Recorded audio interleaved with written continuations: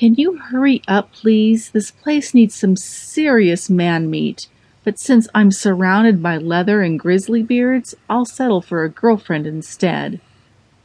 Blair flicked her hair over her shoulder in a dismissive gesture as one of the drunken old men lifted his beer to her. "I appreciate my place in your priorities." Lily's voice had a slightly electric tinny to it through the cell phone's earpiece. "What are you doing at a bar before noon, anyway?" "Fighting world hunger," Blair said sarcastically. "Of course. What was I thinking?" A breeze lilted through the stale, hops-filled air as the door opened. She twisted on her stool to look at the newcomer. Her mouth dropped open. "You know what? On second thought, I think there's plenty to do here after all." Blair snapped her phone shut and dropped it into her purse. Her eyes took in the tall, lean man making his way to the bar with delighted interest. His pale blonde hair seemed to sparkle with little droplets of rain, and when his timid eyes briefly swept his surroundings before dropping back to his shoes, she noticed how his eyes sparkled too. The way he walked was with obvious uncertainty, a trait she found particularly endearing. Grinning broadly inside, Blair tapped her nails on her beer bottle and contemplated her introduction to this innocent specimen of victim.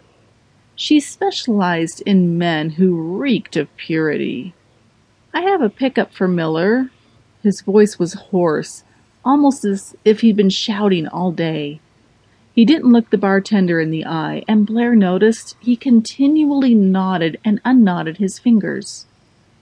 The bartender returned with 3 bulging bags of styrofoam containers and named the total. As Miller dug into his pocket for his wallet, Blair took a rallying swig of her beer and slid over beside him. "Hungry?" she said coyly.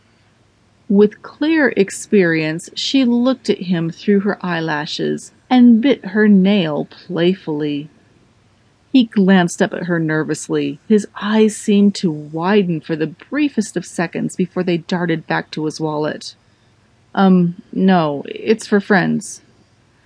"Oh, of course. There's a football game today, isn't there? How silly of me." She twirled a lock of hair and laughed delicately. "So, you have plans today, then?" He cleared his throat. Yeah." "What a shame." Her lips split into a brilliant grin. God, he was so cute. And so fucking innocent. An image of him lying naked beneath her while she completely blew his mind drifted through her thoughts, and she was desperate to make it a reality. "Do you need a female presence? I love football." He retrieved his credit card from the bartender and took the bags of food in his hands. "Well, if you want to join us, I'm sure my friends won't mind." "Great!" She tossed a 20 onto the bar to pay for her drinks and shouldered her purse. "To your car, then?" Car sex. Don't you have a car here?" he asked. They started walking toward the door together. "It can stay," she said flippantly. "I'll ride with you."